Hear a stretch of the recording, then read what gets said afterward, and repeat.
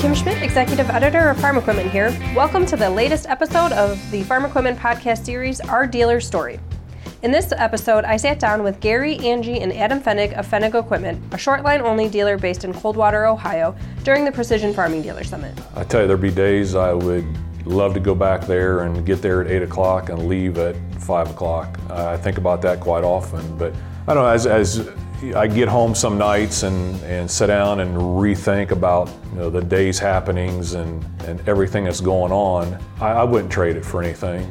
It does mean a lot to when you can have the family involved with my son and then also my other brothers. There's another nephew in the family that's 12 or 13 that maybe someday he'll be involved in the operation also. That was Gary Fennig talking about the difference between working for another dealership and the joy and pride he has now owning his own business and working so closely with his family. Before we head over to the Fennigs, I wanted to thank our sponsor, HBS Systems, a multi-generational company that for over 30 years has provided leading-edge systems and software technology designed specifically for ag and construction equipment dealers. Thanks for making this new podcast series possible. Okay, let's get things going. Here's my conversation with the Fennig family of Fennig Equipment. Thanks so much for sitting down with us, guys.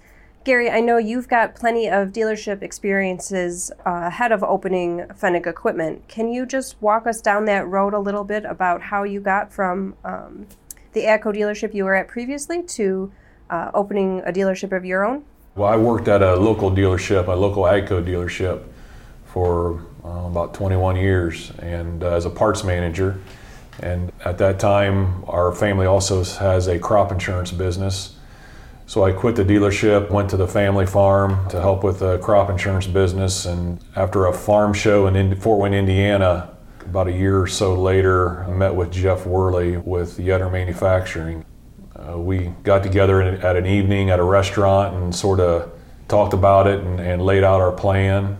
I think it was maybe 30, 45 days later that I made my first sale. It was actually a pallet of twine that I sold a guy. Before I got back to the farm from visiting his farm, he says, "Man, you got a heck of a price on this product." He says, "I want 2 more skids."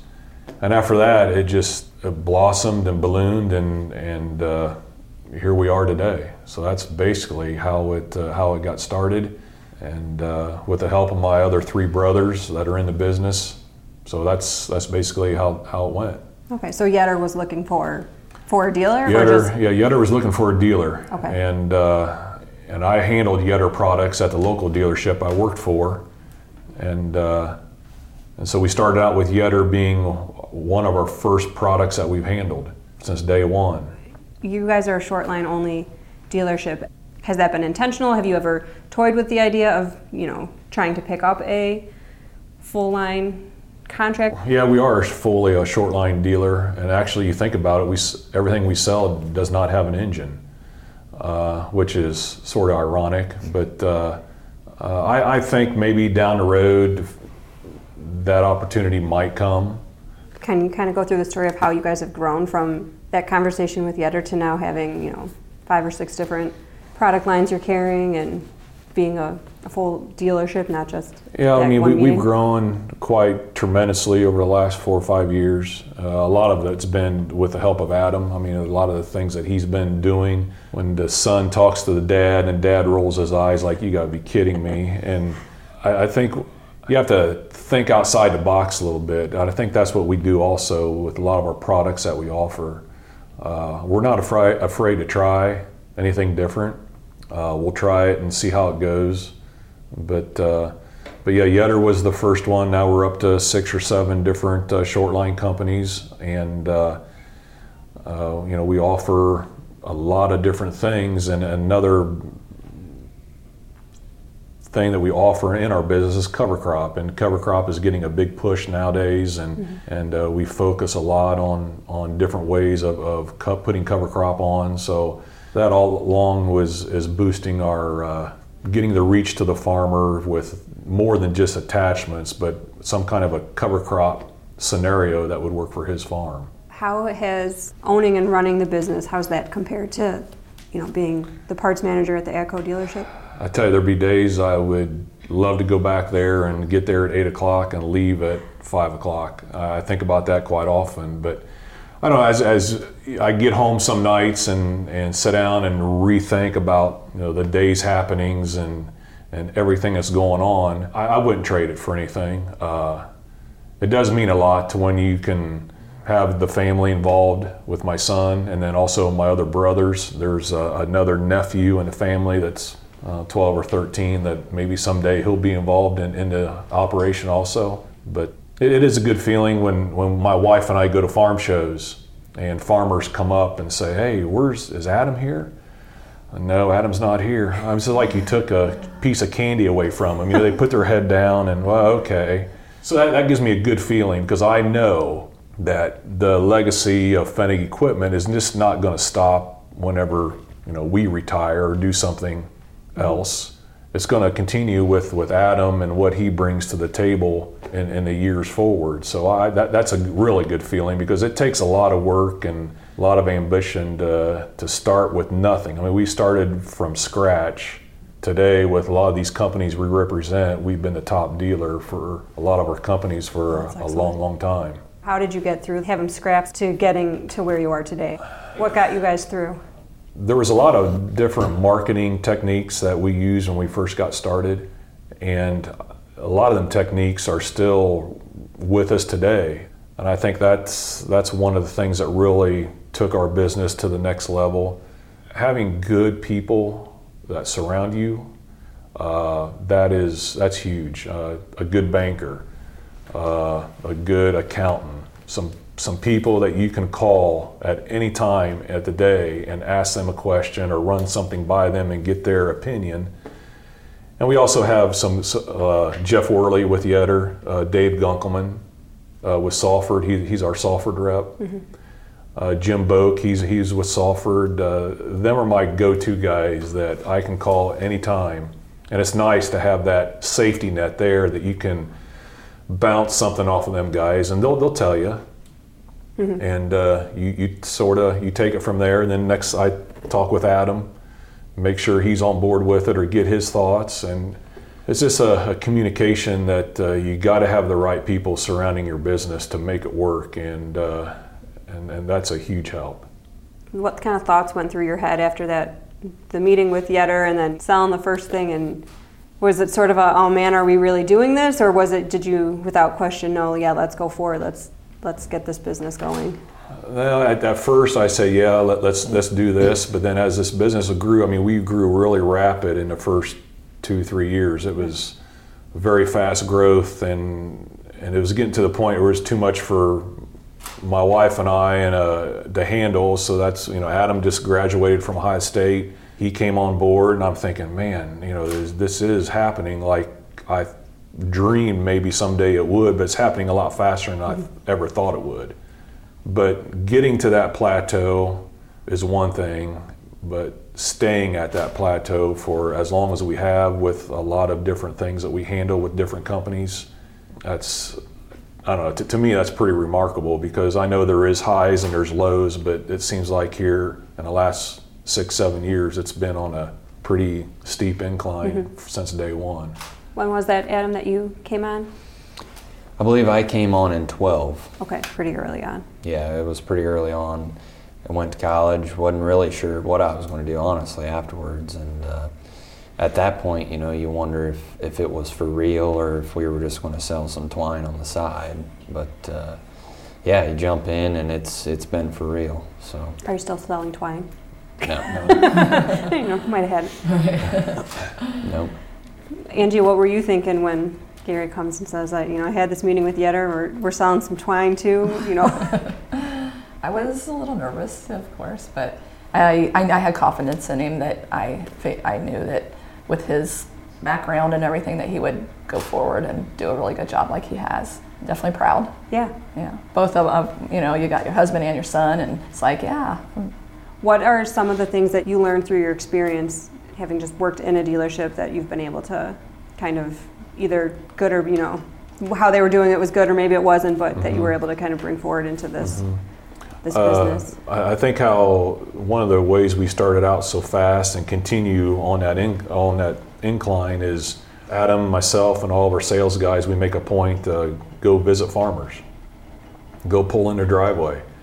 And we have 6 sales guys right now with 6 pickup trucks, and every day we're pulling into farmers' driveways, you know, showing them what's new, what could help them in their operation. So I think that is key, because if you think you're going to take your business and take to the next level or hit this certain goal or something like that, it's not going to happen sitting in your office chair. I mean, you have to do it. And I have a sign in my office that sort of says, it's great to have an idea, but putting that idea into action is a whole another step in the functionality of it. And I look at that every day, and you know, we all have great ideas on what we want to do and how we want to go about it, but when you can actually implement that and you see the return, that's what's nice. What was sort of the turning point for the business where you know it really did take off?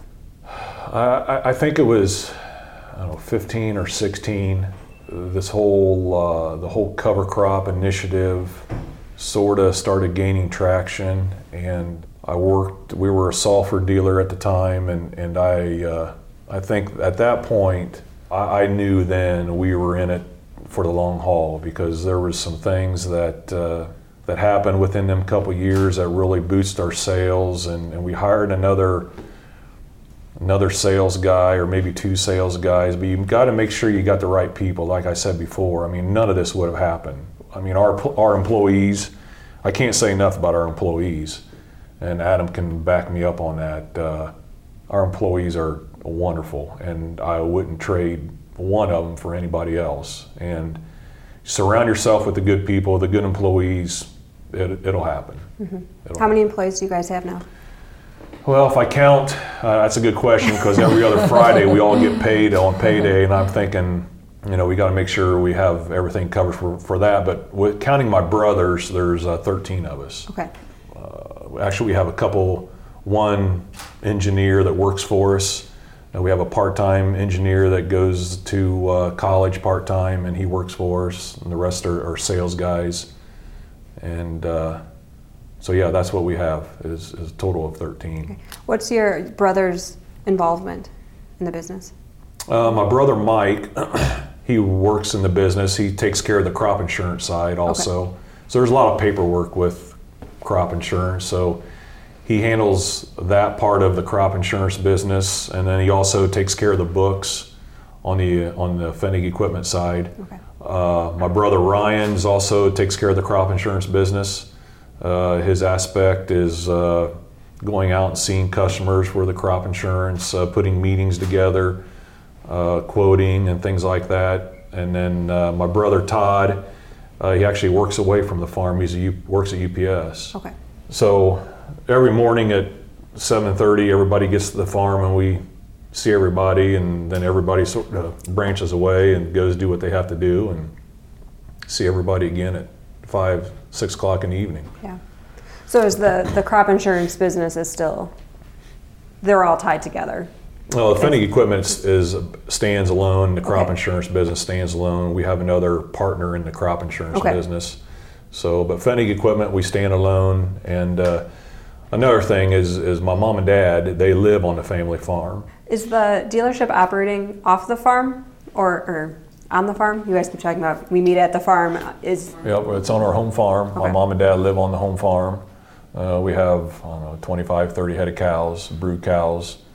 So we farm ourselves. So it's just, we have an office, a shop, a warehouse. So, but yeah, that's where the business is. Okay. And Dad, he does a lot of our trucking for us. So there's actually 3 generations working in Pfennig equipment. Then Adam has 2 sons, and I have a daughter that has a couple boys. So hopefully maybe in the next 10, 15, 20 years, it could be a 4-generation business, but we'll have to wait and see. Yeah. Do you guys have that, you're still fairly young, so have you talked about a succession plan and things like that? Is that in place, or is it? That's where it In the comes works. back to having the good people surrounding you. We have a lot of that in writing, but there's some things we need to work on. And I'd definitely love to have Adam get involved on the ownership side someday of Pfennig Equipment. I don't think my wife and I don't know how long we want to keep on the schedule that we've been on over the last 10 years, but someday I'm sure Adam will have a chance to get in, and what he brings to the company is, I don't know, I can't be any prouder than what I am for what he brings to the business. Yeah. So you started the business in 2011. So 2012 came when prices were high, and there was a drought, but things were good. How was being kind of a young company, and then this recession downturn in ag hit? How has that been for the business?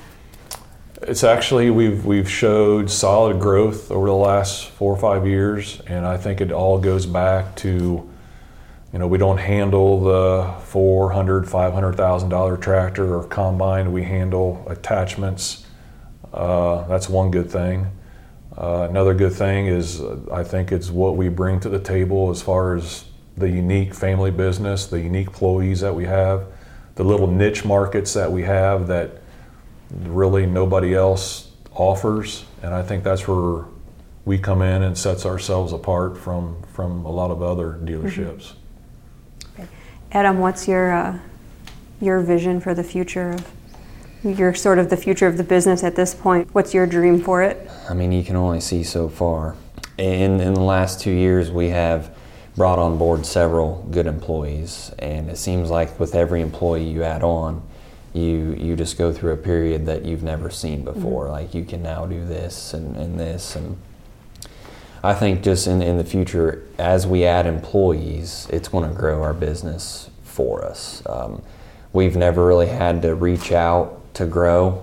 It seems like it just kind of happens. You go through a phase where it's kind of dead, and you feel like things need to happen, and then it just kind of does. Mm-hmm. Another sales guy comes on, another part-time shop guy comes on, and now you can either sell more or run things through the shop. But long term, I mean, I see the business continuing to grow. We're going to continue to diversify and keep ourselves different from mainline dealers and do things in a different fashion.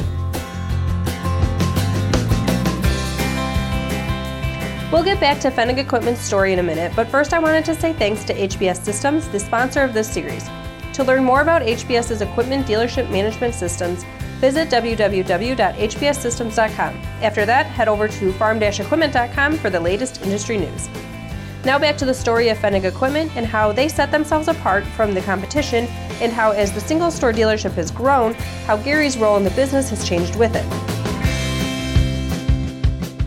How do you guys set yourself apart now, either through your marketing or just your interactions with your customers from those mainline dealers? Yeah, so we get that question all the time on what sets us apart or why people should go with us. And I think about that question a lot because there's no real good answer. We do offer some different equipment, but anyone can offer that. But I think what's different is that we run on our agenda. We don't have someone telling us what to push. Mm-hmm. We get to talk to hundreds of farmers a week. And by having that nose to the ground, we get to hear what the farmers are telling us, and we adjust to that.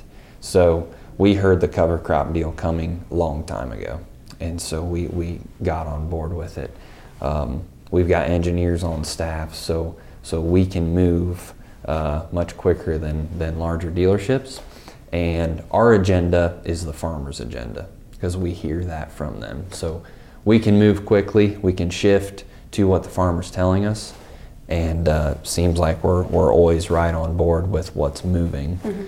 rather than maybe being a little bit behind. But those small niche things that we chase is definitely what sets us apart. What would you guys say is the biggest challenge you face as a dealership? That's a good question. I guess as far as I'm speaking, continue to find a good employee, the good sales guy that's going to help you take you to the next level. That seems, it's always hard. You think you might have the right guy, and then you find out after you did all the legwork of, going through the process of hiring him, he might not be the right fit. It's just, there's just a lot of things on a day-to-day running the business on daily things that takes a lot of time. And when and I'll admit, I'm not good at it. I mean, that wasn't my cup of tea when I started this business. I started this business as me being on the road, out seeing guys. I love doing that. But as we've grown, I know Adam's taken my place. Maybe a couple other sales guys have taken my place. I'm back at the office, more and more, seems like all the time, trying to do the little things that, I guess nobody else really knows what I do, but there's just a lot of things that goes on a day-to-day basis when you have 10, 12 employees, guys on the road, phones are ringing, cell phones are ringing. But yeah, there's always something. A lot of decisions that have to Yeah, go through. Some of our biggest challenges come with the things that make us or put us in an advantage is the fact that we're small. I know a lot of the deer dealers, they can get their hands on better accounting software, better inventory software, better lead management software, and they can buy it and cover 4 stores with one cost. With us, we're a single location. A lot of those costs for a small business like us, it can be higher. Another thing is actually getting the word out and letting people know what we do. There's several small dealerships out there, a lot of precision dealers, Yetter dealers, so everyone thinks that they're all the same. So we do struggle to differentiate ourselves from either the local deer dealer or the local precision dealer. People kind of think we're all in the same. So we do struggle to sometimes get some bigger credibility that we feel we sometimes deserve. And it all comes with being small. But that's also an advantage that we have. So it's they kind of go together. Yeah. Are you in more just kind of an operations role now, Gary, versus are you still out selling or? My wife and I do farm shows. We take care of the farm shows because most of our employees have little kids at home, and so it's easy for my wife and I to get away, go do farm shows. That's about my only interaction with customers anymore. But I mean, we have a lot of guys that stop by the farm and they want this or that, and I'm there to help with that. But I mean, there'll be days where I'd love to hop in that truck and go out and see farmers for days upon days. But I feel confident that the guys that we have on board with us are doing a heck of a job and taking us to the next level. But yeah, my job description, I guess, would be the every day-to-day business decisions, or see what is going on or what's happening. Yeah. At what point did you realize, oh, I gotta get off the road. I need to stop being the one out there selling and find someone that I trust to do that and stay back and take care of the decision-making day-to-day kind of stuff?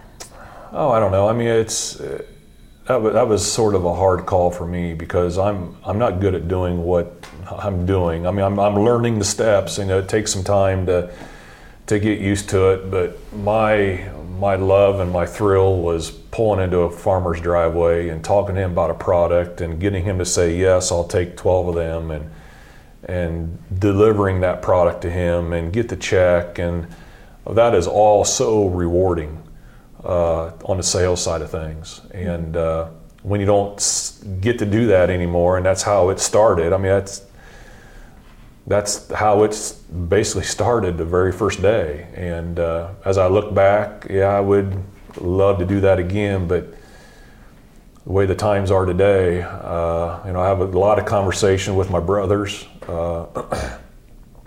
Communication is huge in a family business, and I know communicating with your brothers and your mom and dad, and then going in the house for supper that night. And I mean, there's just a lot of things that go on, and I'm so thankful that we are a good family. We all get along great. I know there is some days where we could probably, choke hold the other brother or do something, but as you look back at it, it's something that it's all part of it, and you have to know how to handle that. And if you don't know how to handle that, you're not going to grow. And because all four of us boys, including Adam and my wife, everybody has their own opinion on a lot of things that happen in a business, and you have to be selective on what opinion you're going to go talk to my brothers about and say, here, Adam's thinking about maybe this might work. What do you guys think? So we bounce a lot of things off of everybody to sort of get their feelings and what they think, because the last thing I want to have happen is do something and hey, I didn't know we were going to do that, or it didn't turn out that way, but just keeping the communication line open is huge in any business, but I think it's really particular in a family business. Yeah, because once you go home at night, they're still your brother. It's not. That's right. And when you work with your wife, son or your wife, right?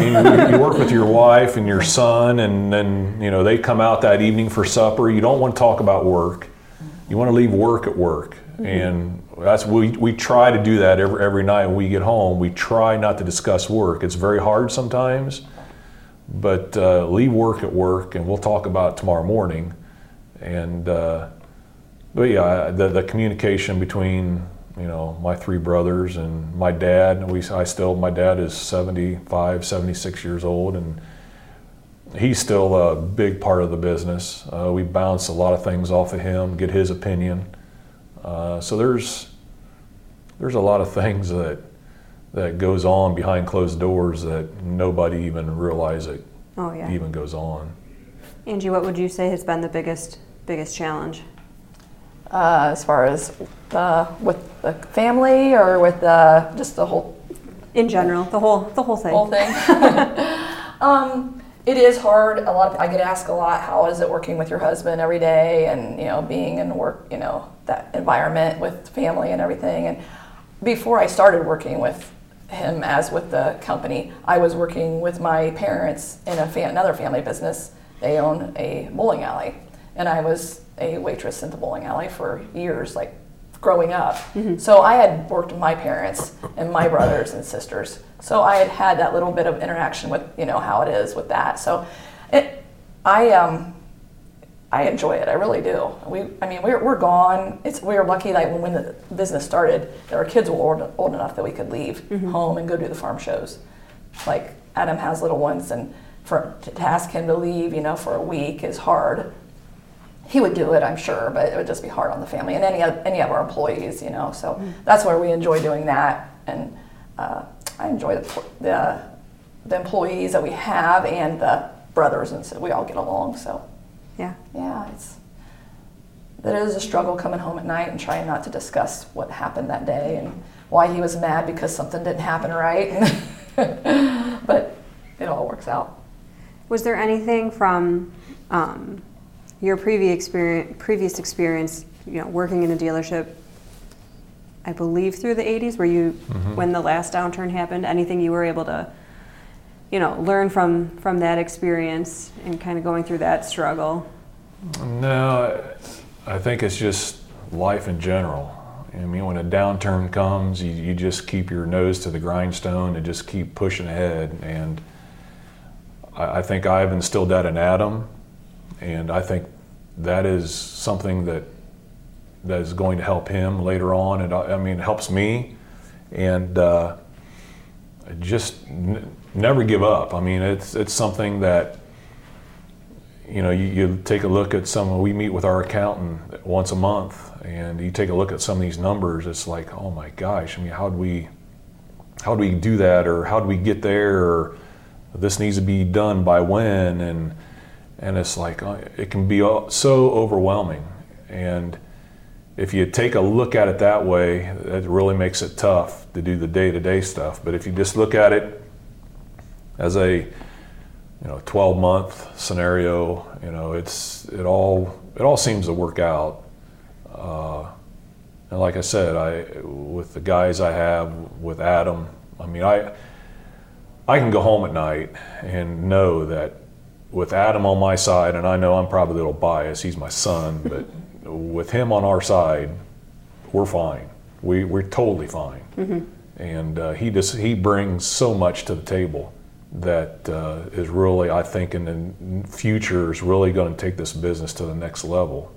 And he helps with a lot of decision making on equipment to order. Should we order this? You think this is going to fit? He takes care of all the marketing. I mean, it's a huge help, and it's a good thing to see that his involvement in the business, because he's the next guy on the rung of the ladder mm-hmm. that's going to have all this responsibility sometime, I hope. And there's some other family members that I hope that'll be able to come on board and work with him and just keep the ball rolling. Yeah. A quick break in the action to invite you to our annual Dealership Minds Summit. Check out this unique management event for farm equipment dealers only at www.dealershipmindssummit.com. It's a quick hit, 2-day mastermind style summit that connects you to your peers of all colors. Come participate and learn from the very best minds in the ag machinery dealer world, all seeking solutions to your same challenges. www.dealershipmindssummit.com. Do you envision Fennig Equipment ever growing beyond a one location dealership? Yeah, I mean, that's definitely possible. I mean, it's kind of like adding another employee, but just on a larger scale. Mm-hmm. If it's the right location and you have the right people to manage it, absolutely. I mean, you're seeing it more and more with a lot of the big dealerships. That's where they have that big advantage over us, is they go buy 3 more stores. They can spread out a lot of fixed costs, now divide it by 7 instead of 4. Mm-hmm. So there are definitely advantages to that. We're just shy of some people right now in order to do that. We know some locations that would be great. We just need some more people to do that, and I think we'd get there eventually. Yeah. Yeah, and I was talking eventually, but it sounds like it's sooner. Oh, it's definitely something I've pushed. Okay. Yeah, but the problem is getting the right people to do that. We've got people out on boots on the ground seeing guys, but as you step back and look at us managing our single store, how in the world could we ever manage 2? But again, we could spread product over that, divide everything hopefully by 2, and yeah, there's definitely markets out there that by adding another location it'd be great, but it's something that would come. Do you see yourselves ever taking on a tractor line? Not necessarily one of the main lines, but right now, no. It's no matter what color it would be, I think. It's definitely something I've considered. I mean, and looked at and thought, man, it'd be so nice to have that big dealership. People just walk in your door, right? And it's not all that. I mean, it's great for guys doing it, but we want to set ourselves apart. Again, we want to stay on the farmer's agenda. There are some great tractor companies out there that are actually kind of short line. Mm-hmm. Deutz, JCB, stuff like that would be great in the future. Some of that stuff could be a potential, but for right now, we got to keep ourselves separate. And there's a lot of guys selling tractors, and I think right now, long term, we would probably just stay without them. Anything else that's kind of happened, family stories, dealership stories that kind of have been lessons learned along the way, areas you stumbled as you got this going that now What's Fennig equipment lore? Is there any? Oh yeah, there's been a lot of stumbles. Yeah, there's been a lot, but you learn from each one of them stumbles. And I think, we, up to about a couple years ago, we were doing 10, 12 farm shows a year, from Illinois to New York to Raleigh, North Carolina. I mean, we spend 12, 14 weeks on the road every year doing farm shows, and them are always fun, but they're a lot of work, and being away from home and my biggest pet peeve is when people say, "Oh, you're going on vacation again." That's, okay, you want to go on vacation with me? Come on. Yeah. You set this, move this equipment around out of a trailer, just the two of you, and struggle putting it, he thinks it should go here and you think it should go here, and the two of you are going back and forth at it, and eventually you compromise and say, okay, that looks good.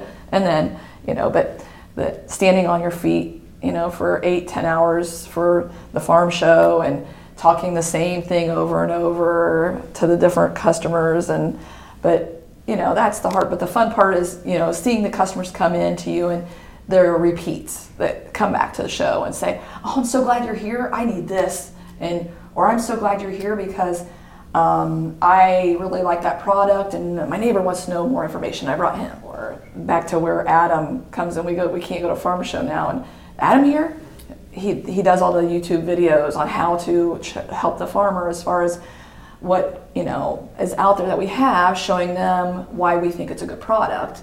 He puts it on YouTube, and just different interviews that he does also. And so he's kind of like a celebrity when you go to farm shows to us, because everybody wants to know where he's at. So your parents have called you a YouTube sensation. How did that come about? Was it something that you just knew right away you wanted to do? Were you comfortable with it right away? I mean, I've watched a few of your videos. You seem very comfortable and natural. Yeah. So how's that evolved? So where that all began, I was on the Ohio State livestock judging team. So back then, I mean, I couldn't put two sentences together, let alone speak confidently about products. Well, you go through college judging and you have to go into a room with one other person and convince them that your idea is correct in under 2 minutes. And over about a 12-month time, you'll do that probably 500 times practicing. So I used that, brought that back, and just pick up a phone, tell someone, "Hey, film this for me quick," and we'll shoot a quick 3-minute video. And there's no art to it, I don't think, and just maybe make it creative, keep it different, and guys will watch it. Farmers love watching machinery on TVs. They love seeing what other guys are doing, and they just get on YouTube and just watch everything. And the internet's so cool. The internet is a huge part of what we've done, whether it's from Tractor House, Facebook, YouTube, tying all that stuff together. It's been amazing.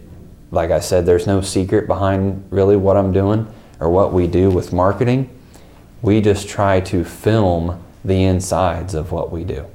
We try to be as transparent to the farmer. If we're working on this in the shop, we want every farmer in America to see it. Mm-hmm. So we have to put it out there on every platform.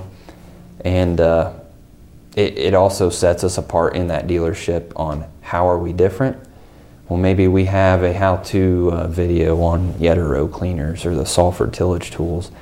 Guys will watch that and they'll call us. They'll see that we're the experts, and that's kind of where it goes. Okay. You guys have also you have some equipment you're making yourselves, correct? How did that come first, or did the dealership come first, or how did that grow? the deal. Go ahead, Adam. You can. I guess that I was going to bring that up as far as things that you learn along the way. I listened to Pat Whalen's interview that Mike Lesser did with him, and he made a good point as far as big dealerships are like a big submarine. They take really slow to move, but they're hard to stop as well. And yet he said Yetter Manufacturing was like a sailboat. He could turn it in a heartbeat and go a certain direction. So that's kind of where we want to be. We want to be able to move really quick. That's where we brought on engineers. If there's a product that a rep does not make, but a customer wants, we set the engineer down, tell them what we want, spit it out, and sell it to the customers. But we've learned that we're not really manufacturers. We can sell product, rep product really well and help farmers, but we don't manufacture the greatest. We can come up with some cool ideas because farmers tell us what they want. We can merge it with some lines and we can come up with something pretty cool. But for us to mass produce product, for us to make sure the quality's there, it's just not us. Mm-hmm. So the engineers came on probably 4 years ago. We had a few products we wanted to kind of streamline, and we did for a while, and we still do. But today we kind of get it into an infant stage and then try to pass it on to a manufacturer. In fact, Yetter's carrying a couple products that we've kind of hatched, I guess you could say. But that's definitely a learning point. We thought we were going to be Pfennig Manufacturing, and it's not us. Not us. But it's still important to you guys to keep those engineers on staff. Absolutely. We feel that we still need to hatch products per se, keep things innovative. Farmers love that they can come to us with an idea and we can actually hand it to them about 2 months later, and it blows them away. Whether it's just one farmer wants it and it only fits him, or maybe it's something that could be used countrywide. We like to stay innovative and be on that cutting edge, mm-hmm.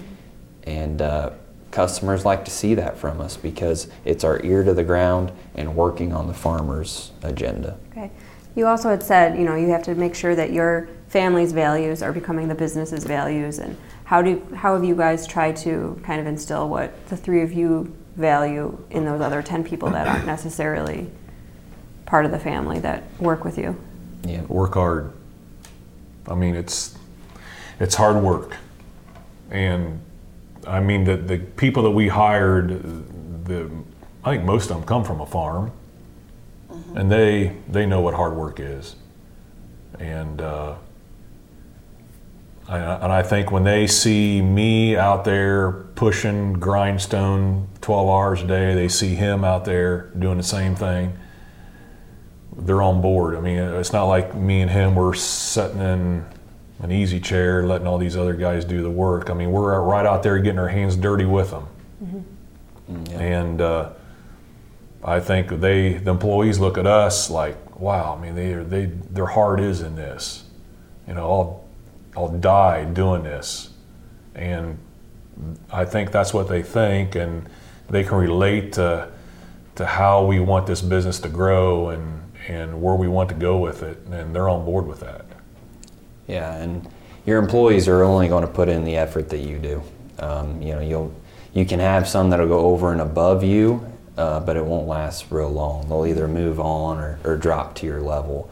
And again, you ask about what sets us apart from bigger dealerships. I think that's one of them. I mean, you find a dealership that's family owned where father and son are on board, but they're still grinding. A lot of times they'll kind of step back, go elsewhere, and let the employees take over. That's a big advantage for us, to be able to be out there helping the employees do what they need to do, and then watch us do what we do. It makes things go upwards real quick. When you've had those employees who do, you were saying sometimes they do rise above and then either they fall back down or they leave. Has that brought you guys up? If you have that employee that's, mm-hmm. Rising to your level or getting higher than you, is that pushing you guys to work harder? Yeah. If that's possible? Yeah, definitely. We've been blessed with employees. We really haven't had much of anyone really leave. Okay. There's been some, but yeah, it definitely, whenever you see an employee kind of struggling or a salesman going through a tough time, definitely we need to step up our game, and they're only going to be as strong as you are. So mm-hmm. you've got to grab them, bring them up with you, and the other guys see that too, and it drives everyone. Yeah, we had a sales meeting here a couple weeks ago, and I have sales goals for everybody, and I think at this point in this business, and it took this long, I think everybody is moving in one direction. And I told these guys, we had one sales guy over here that sold $250,000, and this guy over here sold $10,000, but the guy who sold the $10,000 made this $250,000 deal go through because he helped him. And I said that's a team. Mm-hmm. You have one guy that scores 25 points, you have one guy that scores 2, but he assists as a teamwork or as a team member as we work together. And I think that's loudly spoken, because there's not too many places where you can work where you always have that one guy that's just like a thorn in the side. Mm-hmm. And we don't have that. We have cookouts for our employees. I try to make my employees the happiest people that I can. I try to send them home early on a Friday when we're not too busy. But they know when we do get busy, they need to be there. And all these employees have family and have kids, and it's a juggling act to keep all that lined up and make sure everybody's on the same page. But when I go home at the end of the day, I can say that, man, I'm lucky. Mm-hmm. I'm real lucky. Yeah, there's not anybody that has, if a semi pulls in, there's not one person that it's that job to go unload that semi. If there's the mechanics working in the shop and he sees it and the salesman's not out there, he'll run out there.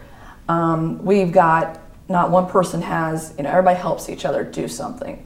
I'll hop out and the semi drivers get out and there I am on the forklift unloading, and you're going to unload this? Yeah, I'm going to unload this. And then I'm probably going to count it and put it away too. And then I'll go back in the office and I'll finish what I'm doing in there. So I don't just, and that's with everybody. They don't just, Adam will come up and help me with a billing, I got billing questions, he come up and help me with that. Or Gary will, help Adam with something, or the other employees. So it's, everybody don't just stay focused on one job. That's not my job, I can't do that. No, Gary will be sweeping out the shop. He's cleaning the shop up, sweeping it. Or another salesman's in there sweeping it up. It's not just the shop guy to sweep it up. Mm-hmm. So everybody helps each other. Last thought about how you've gotten to where you are today? I think it's just hard work, commitment, surround yourself with excellent people, good people. Because if you don't do that, the phone call you make to them is not going to go like you planned. And be right up front with everybody. Be honest. I always think about this, we always have an operating line, a credit line that we always operate off of, and to where it started out to where it is today, it's mind-boggling. And with that much on the line, and I think we have to feed 13 or 10 families, 12 families, with all that on the line, with decisions you make today and discussions that you have today, Adam and I have, are going to affect these employees or affect our business one way or another. And we just hope that what we do and things that we buy and train our sales guys on how to sell it and talk to the farmer, and it's all goes hand in hand with how you want this business to end up being. And it sounds like the future's bright. Yeah, I would say, yep, we're going to continue. Our number one priority, in my opinion, is just continue stacking up employees. Just keep putting the right ones in there, and it's going to keep going. There were 3 years ago where this was Fennig equipment. There's no way we could spend a week here without basically sales. A year ago, they had to go to Pennsylvania to a farm show. We now have another employee going there this week so that this can happen. That's awesome. Thank you for doing this interview. We really appreciate it. You bet. It's been great learning a little bit more. I've been aware of you for the last several years, but really hearing your story and seeing how things have changed, it's great. So thank you guys for sitting down to talk. Thanks so much to Gary, Adam, and Angie for taking the time to sit down and share their story with us. And another thanks to HBS Systems for making this podcast possible. I'd love to get your feedback on the new series, so drop me a line at kschmidt@lestermedia.com. You can subscribe to the podcast via iTunes, the Google Play Store, SoundCloud, Stitcher Radio, or TuneIn Radio. This will ensure you're alerted as soon as a new episode is made. Thanks for joining us for this conversation with the Fennick family. Until next time, I'm Kim Schmidt, signing out of the Our Dealer Story podcast.